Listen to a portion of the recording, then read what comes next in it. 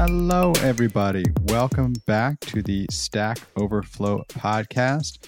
First episode we're recording in the new year, Thursday, January 5th. I am Ben Popper. I'm the Director of Content here at Stack Overflow, joined as I often am by my wonderful colleagues and collaborators, Ryan Donovan and Cassidy Williams. Hey, y'all. Hello. Hey, Ben. Happy New Year. Thank you. So today's discussion is going to be good. It's about flaky tests, the dangers they pose, how you can fix them, how you can identify them.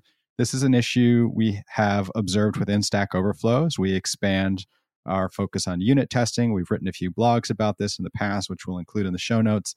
And I think it's something industry-wide that, people are thinking hard about when it comes to improving overall developer productivity and code quality. So our guest today is Professor Gregory Kaphammer, who is an associate professor in the Department of Computer Science at Allegheny College and has written quite a bit on the issue of testing. Greg, welcome to the program. Hi, everybody. It's nice to be here on the Stack Overflow podcast today. Thanks for inviting me. So for folks who are listening, just give them a quick background. How was it that you found yourself in the world of software development and computer science, and what led you down the route of academia? So since I've been young, I've always really been interested in computers. For me, they were an opportunity for exploration. I always really enjoyed learning, and computing was always a great opportunity for me to get an opportunity to meet cool and interesting people as well. After I studied computer science as an undergraduate, I actually ended up working full-time in industry. And after working in industry as a software engineer focused on software testing, I decided to go back to become a teacher. I then taught full-time as an instructor while I also went to graduate school in order to earn my graduate degrees from the University of Pittsburgh. Since my very first year as an undergraduate, I've always been super interested in software testing. And so I continued to teach courses in software engineering and software testing and to conduct research and to develop software testing tools. That is awesome. And so we want to talk specifically about flaky tests. Could you talk about what flaky test cases are? Sure. When we say the word flaky test, we normally mean a test case that passes or fails in a fashion that's unpredictable and concerning. So oftentimes a test case will pass sometimes, and then it will fail at other times. Those test cases tend to add noise to our development environment. They tend to make it more difficult for us to run our test suites in continuous integration, and they often limit the velocity of software developers as they're trying to add features to their systems. We ran a blog post a while back about kind of creating a deterministic core in your code to prevent this sort of flakiness. What's the sort of main culprits for flakiness? Yeah, so that's a really good question. I would say broadly speaking, there are two classes of flaky test cases. There are those test cases that are what we would call order-dependent flaky tests, and then there are those that are called non-order dependent flaky tests. So if it's okay, let me quickly focus initially on order-dependent flaky tests. Mm-hmm. In that case, Ryan, those are test cases that tend to execute and then pass or fail in a flaky fashion, normally because they're sharing some state with other test cases in the test suite. So those test cases tend to be flaky because they don't have good setup and tear down features that are associated with them. And then their state during testing is contaminated by the state of other test cases in the test suite. And ultimately, that leads to flakiness. Would it be okay if I gave an example of the non-order dependent sources of flakiness as well? Please. Sure. Okay, so when we talk about non-order dependent flakiness, there's a whole bunch of things that we found that will lead to flakiness. For example, you may have test cases or parts of the program that incorrectly use things with the date or time. There may be incorrect settings that are related to waiting for asynchronous code to finish. There also may be randomness that's a part of either the test suite or the program. And in all of those cases, flakiness can also manifest itself in the test suite. Of course, there's many other causes of flaky test cases as well, but hopefully those will give us enough to continue the conversation. Yeah, no, and it's something that I think as developers, we should care more about them, because if you have flaky tests, it'll just kind of end up slowing you down over time as you're trying to figure out, wait, is this test actually broken? Is my code actually broken? Or is it fine? And so it's good to know these high level categories and topics and sources of them, just because you never know when you might need to completely rewrite some code or test suites if you have flaky tests. And I think you're hitting on another point. When I have a flaky test case in my test suite, I ask myself exactly the same question that you did. Is this a problem in my test suite? Is this a problem in my program? Yeah. And so I start to lose confidence both in the correctness of my program and also in the way in which I design my test suite. Mm-hmm. And I think often it's a trade-off in terms of the efficiency of our test cases, the efficiency of our development processes, and then the ultimate reliability and confidence in the testing process itself. Yeah. So do you need to start running test suites on your test cases? So actually, testception. Who's testing I the think testers? that the answer to that is yes, you do have to test your test cases. And there's a bunch of things that you can do to assess the quality of your test cases. You can also use techniques which will scan your test suite in order to identify whether through static analysis or dynamic analysis, you have test cases that are flaky now or likely to become flaky in the future. So in short, I think, yeah, we do actually have to test our tests in order to ensure that they're helping us to achieve a confidence in the correctness of our systems. Yeah, the slowing down part of it is so real, and the necessity of tests that work every time. I actually worked on a team once where we did have a test suite that was flaky, where sometimes it just didn't work. I don't know if it was just randomness or random memory leaks or the concurrency, but things just wouldn't work sometimes. And so our solution was just run the test suite like 3 times to make sure it works. Then as long as everything passes in the overlapping in those times, you'll be good. And that wasted just so much time when we could have been developing other features, writing better tests, doing anything. But that was just kind of what we had to deal with. Yeah, I actually think you're bringing up a really good point. One of the key strategies for detecting flaky test cases is to simply rerun them frequently. Yeah. And sometimes a test may be flaky, but then it might not manifest as a failure for a very long time. So one of the things that you do is simply rerun those test cases repeatedly. Another thing we do is we say, well, hey, that test case failed, but if it passes the next couple of times, it's probably not something that's really wrong. Maybe I can just ignore the circumstance in which it failed. And one of the things I would say is I do all of those things as well. Another thing that I have found helpful in addition is to, if possible, randomly order the execution of my test suite, because that helps me to often introduce the randomization in ordering that will help me to discover those order-dependent flaky test cases earlier. And so then I don't get stuck in a situation where I have to quarantine a test case or delete a test case, and then I lose information about the overall quality of my testing process or the overall quality in my program. Yeah.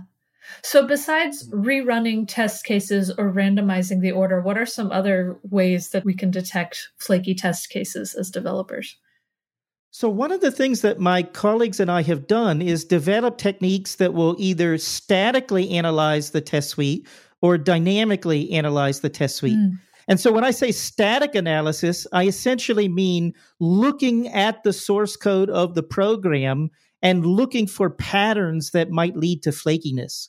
When I talk about dynamic analysis, that actually refers to running the test suite and observing characteristics about the test suite and the program while they're being executed.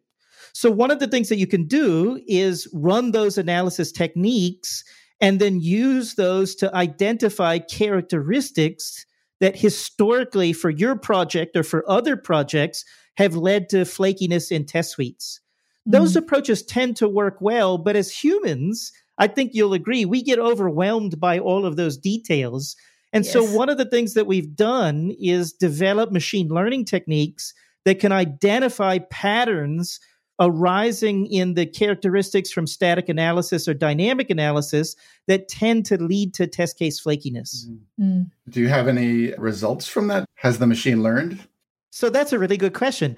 And one of the things I would say is that, first of all, some of what I'm going to share next has been documented by others in books or in articles or in blog posts, and maybe we can link to some of those in the show notes. The first thing I would say is test cases tend to be more flaky when they take up more memory or when they run for a longer period of time. Test cases tend to be more flaky when they act more like integration tests and less like unit tests. So when a test case calls a function that repeatedly calls other functions, you tend to get into situations where those test cases are more flaky. When test suites are running to test programs that use asynchronous code or code that uses randomization or dates or times or calendars, in all of those situations, test cases are more likely to become flaky. Yeah. It's interesting. You talk about when it's acting more like an integration test. It sounds like there's a lot of this that relates to dependencies for the code that you're testing. Is there a way to avoid that by using mock data or test stubs? Yeah, so your point is a really good one. In one of the research papers that my colleagues and I recently published, we actually ran queries against the Stack Overflow database to find out the kinds of questions that people were asking about flaky test cases. And you actually hinted at one of the big categories, which is related to some type of shared state. And so what we found was either because you were using a version of a framework that had a bug in it, or you were using a database and then not clearing out the state. In all of those circumstances, shared state tends to be a big problem.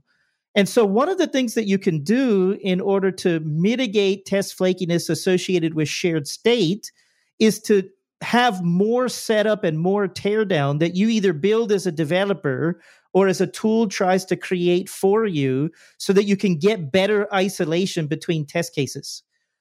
Of course, there's a trade-off, and Cassidy, you hinted at this a moment ago. The better you do at this isolation to avoid these dependencies, you might end up making a testing process that's slower because you're clearing out a lot of state and then adding in a lot of state during the time when you're executing the test cases. What were some of the other categories that you found, as opposed to shared state? What were the things that you found when you were searching for what people are looking for?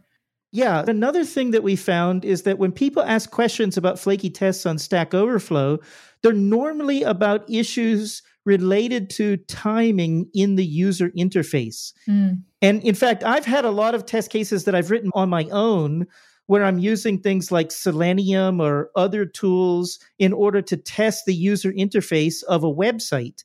And when I do that, I often don't know precisely the amount of timing or weighting that I should put into my test cases so that the web application's UI can get into the right state.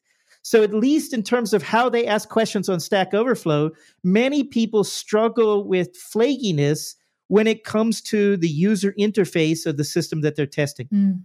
The other thing that we found is that oftentimes when a test case is flaky, it could actually be pointing to a more serious issue in the program under test.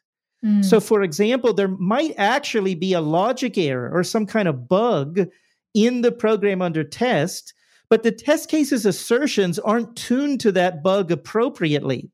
So the test cases pass and fail in a non-deterministic fashion, but it's really actually because of some kind of bug in the program under test. That makes a lot of sense.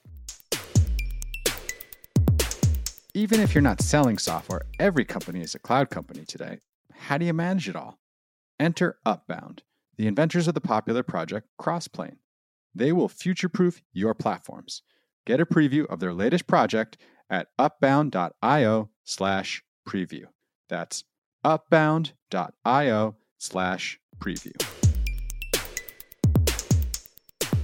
So when developers do find these flaky tests, what do we do? How do we stop them?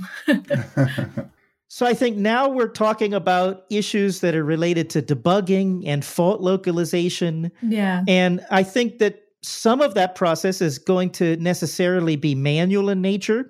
Some of it may be automated and actually supported by various automated tools that might help you to, for example, if we pick up our previous case, maybe they might help you to automatically find the logic error inside of the program that you're testing.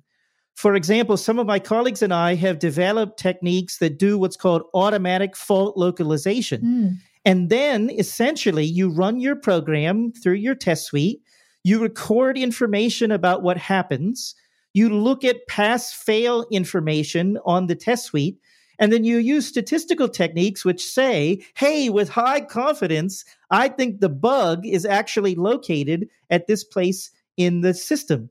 And then you might actually go as a developer and try to fix that bug and then see if after you fix that logic error in the program under test, the flakiness itself actually goes away. Yeah. What about for things that are sort of hard to test the results, like machine learning itself? Like if you have flaky tests there, how do you spot a failure?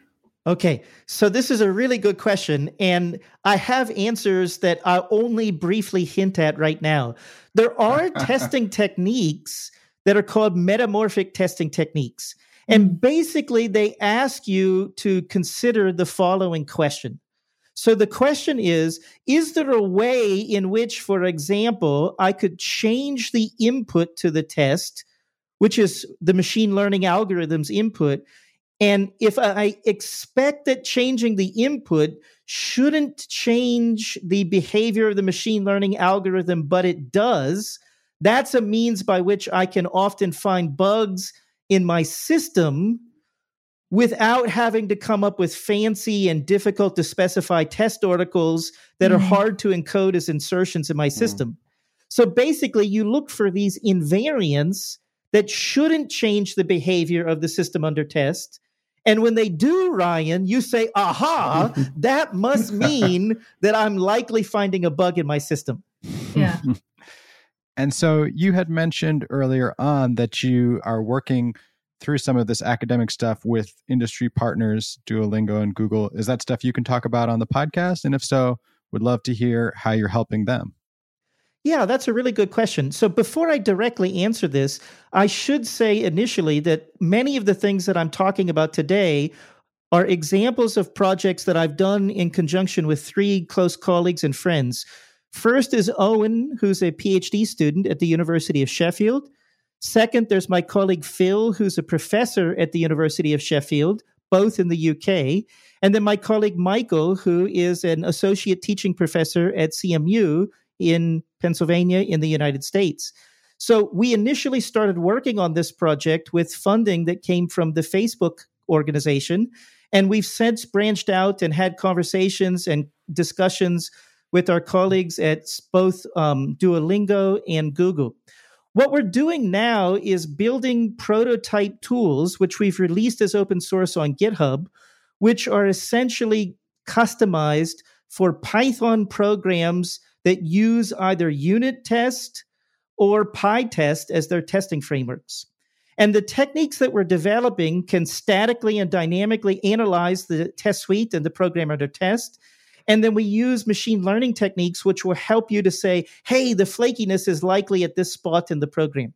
So what we've developed so far, Ben, are Python programs that can analyze large real-world programs on GitHub like Pandas and the test suite that comes with Pandas, and then identify the flakiness inside of those systems.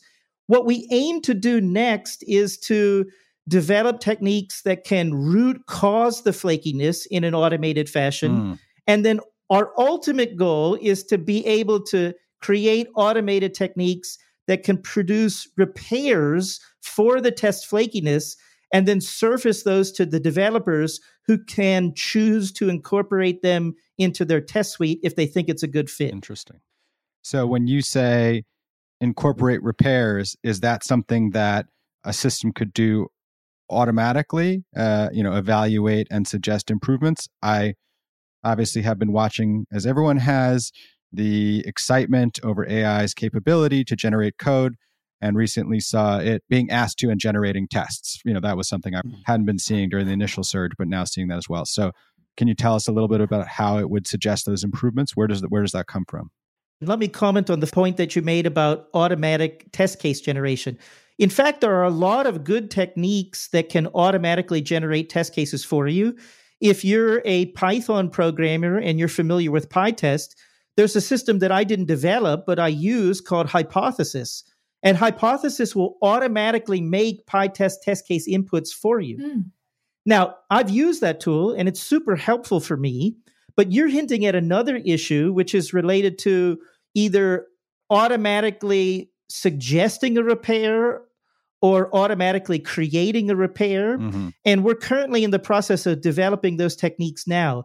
My own view as both a researcher and a developer is that I prefer those tools to work in what I would call a human-in-the-loop fashion, meaning we want to be able to generate a test case repair and then ask the developer for feedback and then use the feedback from the developer to automatically enhance the repair that we're creating. Right. And that's what we're doing in some of our current approaches, which we hope to be able to release soon. Yeah, you don't want it to be a black box. Are there any other tools that you recommend that developers try out to figure out like rerunning of failing tests or any sort of flaky test detection that might be useful for the average developer? Yeah, I think there's a bunch of things that I would suggest. So as an example, if you're a Java developer, you might want to use the Surefire plugin that will work and integrate with the Maven build system. So Surefire makes it really easy for you to rerun failing test cases. You can also track the history of test cases.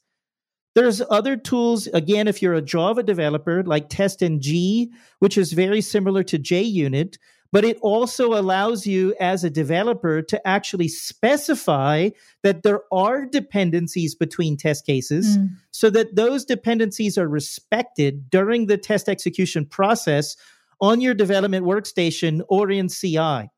In that situation, what we hope would then happen, Cassidy, is that when you're running the test cases in CI, the dependencies are respected and you don't get order-dependent flaky test cases, even if you're rerunning other parts of the system in different orders. The other thing that I would suggest, if you're, for example, a Python developer, is that there's a whole bunch of super useful PyTest plugins. Like there's PyTest plugins that will reorder your test suite. There are PyTest plugins that can, for example, rerun parts of your test suite or individual test cases. And then the other thing that I have found useful is something that I mentioned a moment ago, which is PyTest plugins that will actually help you to do automatic fault localization. And so if a test case is flaky because of a logic error in the program, it'll actually say, hey, look here. And then that might help me to resolve the bug and maybe even resolve the source of flakiness. That makes sense. Those sound great. You mentioned that you'd open source some tools that you were developing with some of the companies to detect flakiness. Can you give us a link to those, point us the way? Yeah, I'd be absolutely glad to share those. We have all of the material on GitHub, and we have an organization that's on GitHub, which is called Flake. And we're releasing all of the tools that we've developed in the Flake organization on GitHub. We're delighted to work with open source software developers or developers who are working in the industry. If you'd like to try out our tools, that would be awesome. We're glad to fix bugs in our system or to add features. And we're also really excited about trying out many of our flaky testing tools on your own programs. If you have flaky test challenges and you'd like to chat about them, I would love to talk with you so that as both the researcher and the software developer, I can try to identify cool new strategies to solving your test flakiness woes. I love this. As the resident marketer on the call, I have a suggestion. Flake it till you make it. Flake it till you make it. That's a good slogan. And I want to see, an icon like the red hat or the penguin some kind of lovely flaky pastry, but anthropomorphized. Sure. Seems like Of it would be course. ideal for this. That's my important contributions to this conversation. There you go. The Great British Flake Off. So Ben and Ryan, if you don't mind me commenting as the resident professor on the call, I should say the first paper that we ever wrote had as its first title, Flake It Until You Make It. But nice. I never thought of the Great British Flake Off until you suggested it. And I will now return this feedback to my British colleagues and see what they think as to whether it's a good idea or not. Excellent. Well, yes, thank you so much for coming on. It was a fascinating discussion, and we will be sure to include many of these links in the show notes so folks can check it out, or as you said, share their experiences with you and add to the research. All right, everyone, it is that time of the show. Let's shout out a Stack Overflow community member who earned a lifeboat badge. They came on and found a question with a score of -3 or less. They gave it an answer. Now that answer has a score of 3 or more, and the question has a score of 3 or more. So they saved some knowledge from the dustbin of history. Thank you to Survivor, who awarded 5 hours ago. Is it possible to find out if a value exists twice in an array list? Survivor will help you survive this and has helped over 35,000 people along the way. So thank you, Survivor. Ooh. I am Ben Popper. I am the director of content here at Stack Overflow. You can always find me at Ben Popper on Twitter. You can always email us with questions and suggestions at podcast@Stack Overflow. I promised that I would shout out Andre, who wrote in after a recent episode to say, yes, I have spotty internet and I do program on mobile, and included a bunch of links, which I will share in the show notes, to different ways you can program on a mobile device if that appeals to you. So thanks for writing it, Andre. And as always, if you like the show, leave us a rating and a review. It really helps. I'm Ryan Donovan. I edit the blog here at Stack Overflow. You can find the blog at stackoverflow.blog, and I'm still on Twitter at rthordonovan. I am Cassidy Williams. I'm going to brag a little bit. I just got the yearling badge and the booster badge on Stack Overflow this week. So Nice. Feeling pretty good. You can find me at Cassidoo, CASSIDOO, on most things. And I'm CTO over at Contenda. And my name is Gregory Caphammer, or Greg Caphammer.